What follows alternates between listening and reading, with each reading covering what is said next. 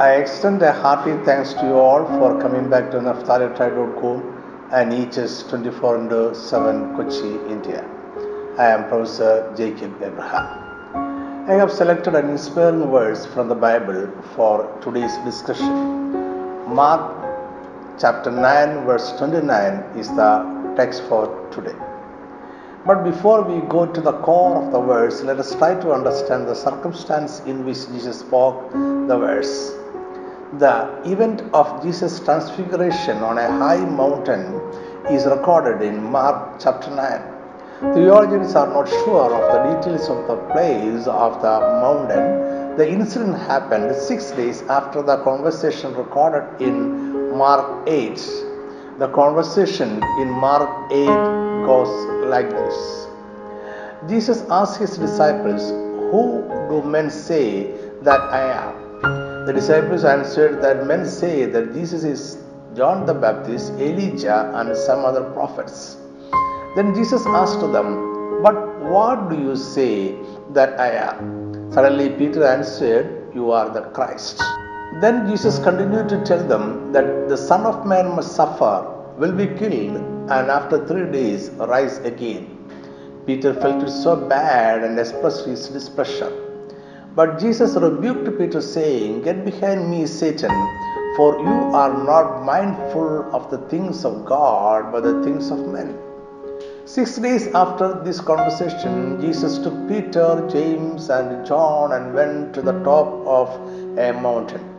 There Jesus was transfigured before them. His clothes became shining, exceedingly white, and the disciples saw Elijah and Moses talking with Jesus. After this incident, they came down from the mountain. When they came to the valley, they saw a great multitude around the disciples there, and the father of a boy came to Jesus and said, "Teacher, I brought you my son who has a mute spirit. Because you were absent and the case was so severe, I spoke to your disciples so that they could cast out that demon, but they could not." And Jesus turned to his disciples and rebuked them, calling them, "O faithless generation." Then Jesus rebuked the unclean spirit, saying to it, "Deaf and dumb spirit, I command you, come out of him and enter him no more." The spirit cried out, convulsed him greatly, and came out of him. Jesus took him by the hand and lifted him up, and he arose. And after that occurred the following conversation between Jesus and his disciples. Mark chapter 9 verse 28-29. And when he had come into the house, his disciples asked him privately, "Why could we not cast it out?" So he said to them, "This kind can come out by nothing but prayer and fasting." In this short message, we are focusing our attention on verse 29. What did Jesus mean when he said about prayer and fasting in this verse? Did he advise his disciples to pray and fast in order to cast out demons from a human? This case is related by Matthew and Luke, but it is greatly amplified in Mark's account and many new circumstances related. And there are quite a number of theologians who argue that there are some kind of demons that would leave a person only through fasting and praying. But there are circumstantial problems to this argument. Technical interpretation to this verse is also available. Some theologians say that in the parallel passage in Matthew 17, the verse is absent in many original manuscripts. Some others say that the word fasting is not found in the manuscripts of Mark 9. But here we are not discussing any of these technical explanations of the words. We are trying to understand the verse from the text itself. In Luke chapter 10, we read about the appointment of 70 of his followers to go into cities and villages. Remember, it is a group of 70 people, more in number than his chosen 12 disciples. They went and came back after some days and reported the events happened in their ministry. They were amazed because even the demons are subject to us, in your name? And Jesus responded. Luke 10:19. Behold, I give you the authority to trample on serpents and scorpions and over all the power of the enemy, and nothing shall by any means hurt you. Read the verse carefully. Jesus said, I give you authority to trample on all the power of enemy, and nothing shall by any means hurt you. Jesus did not exclude any kind of demon from the authority he gave to his disciples. How should we exercise the authority that Jesus has given us? In Mark chapter 16, verse 15 to 18, Jesus gives the Great Commission to his disciples. The commission in Mark must be read along with the commission recorded in Matthew chapter 28, verse 18 to 20. Both these passages together make the Great Commission.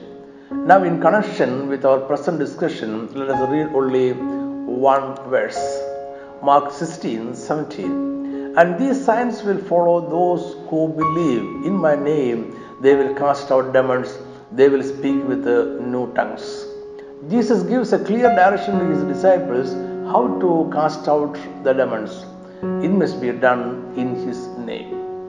I know that the explanation has not become clear enough. Some may still argue that we can pray and fast in Jesus' name, and so it may be a method to cast out demons. So let us closely watch how Jesus is expelled demons from humans. Jesus never prayed and fasted to cast out demons from human beings. Look at the above incident we read from Mark 9. The demon-possessed boy and his father came to Jesus. Jesus did not ask them to go and pray and fast for certain days to cast out the demons. Jesus did not tell them that the particular demon in the boy is of a special genus, and so he will pray and fast so that the demons may leave the boy. Instead, Mark records what Jesus did in the following verse, Mark 9:25. When Jesus saw that the people are running together, he rebuked the unclean spirit, saying to it, Deaf and dumb spirit, I command you, come out of him and enter him no more. That means Jesus rebuked and commanded the evil spirits to go out of the boy. Not only in this incident, nowhere else did Jesus ask anybody to pray and fast in order to cast out demons from human beings.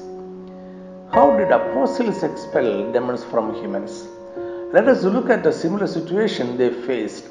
Apostle Paul and his disciple Timothy were going to prayer. On the way, a slave girl possessed with a spirit of divination met them. The girl followed them and cried out that they were the servants of the Most High God who proclaimed salvation. Though the prophecy was true, since she continued this for many days, the apostle was annoyed. So Paul rebuked the evil spirit. Acts chapter 16 verse 18. And this she did for many days, but Paul, greatly annoyed, turned and said to the spirit, I command you in the name of Jesus Christ to come out of her. And he came out that very hour. Here apostle is commanding the evil spirit to go out. He did not pray and fast so that the evil spirits may go out. Nowhere in the book of Acts or in epistles we are instructed to pray and fast in order to cast out demons from humans. Still the question remains, what did Jesus mean by saying that this kind can come out by nothing but prayer and fasting? As we saw above, Jesus or his disciples never fasted and prayed in order to cast out demons. Even after the resurrection of Jesus, the apostles never fasted and prayed in order to cast out demons. On all occasions, Jesus and his disciples rebuked or commanded evil spirits to leave humans. Let us go back to the incident as recorded in Mark 9. Jesus was confronted by the Father and the Son possessed with the evil spirits. Jesus came to know that the case was brought to his disciples in his absence, and they utterly failed to heal the boy. And Jesus turned to his disciples and rebuked them, calling faithless generation. Here Jesus is explicitly stating the reason for the failure of his disciples. They were a faithless generation. That means they had no faith to cast out the demon. The story continues. The father requested Jesus to have compassion on them and help them. As an answer, Jesus did not ask the father or the son to go and pray and fast so that the demon will leave the boy. Jesus did not say to the father that the demon in this boy is a special kind and he cannot cast him out as he used to do with a rebuke or command from his mouth. But Jesus asked only for faith in him from the father of the boy, saying that if you can believe, all things are possible to him who believes. The answer of the father has a hidden truth in it. Mark 9 verse 29. Immediately the father of the child cried out and said with tears, Lord, I believe, help my unbelief. The father is doing two things here. One, he declares his faith in Jesus, Lord, I believe. Two, he requests Jesus to assist and supply what is lacking in his faith, help my unbelief. The phrase help my unbelief is a request to fill him with a better faith. He is asking for power, strength and grace for a stronger faith. He is admitting that it is useless concealing the weakness of his faith. He is confessing that there is an unbelief that still struggles in his heart. He resolves the unbelief. He wrestles with it. He is seeking the help of Jesus to conquer it. And Jesus helped him and filled him with a better faith. Then Jesus commanded the evil spirit to go out of the boy and never to enter him again. This is the true picture of the marvelous event. Let us continue to follow Jesus and his disciples. When they reached the house for taking rest, the disciples went to him privately. They asked Jesus why they could not cast out the demon, and Jesus answered, Dear children, look back into the incident. You tried to cast out the demon and failed miserably. Surely that demon was a tough one, a different kind than others. But you had no sufficient faith, and the father of the boy also lacked faith. When I came down, I stood there in your place. I have faith sufficient to cast out any kind of demons. And suddenly the father cried to help his unbelief, and I filled him with a better and stronger faith. Now there I stood with the faith sufficient to cast out the demon, and the father of the boy also was filled with the faith. And I commanded, and the demon went out at once. So, dear disciples, Jesus may be continuing like this. If you want to cast out this kind of tough demons, you pray and fast for better and stronger faith. Prayer and fasting is the only way to a better and stronger faith. Let me cut short this short message. It is faith that works miracles in our life, and faith is always a gift from God. Pray for it. Fill your heart with a better faith and work miracles for the kingdom of God. Every miracle is an evidence of the presence of the kingdom of God. Thank you for listening. May God bless you abundantly. Amen.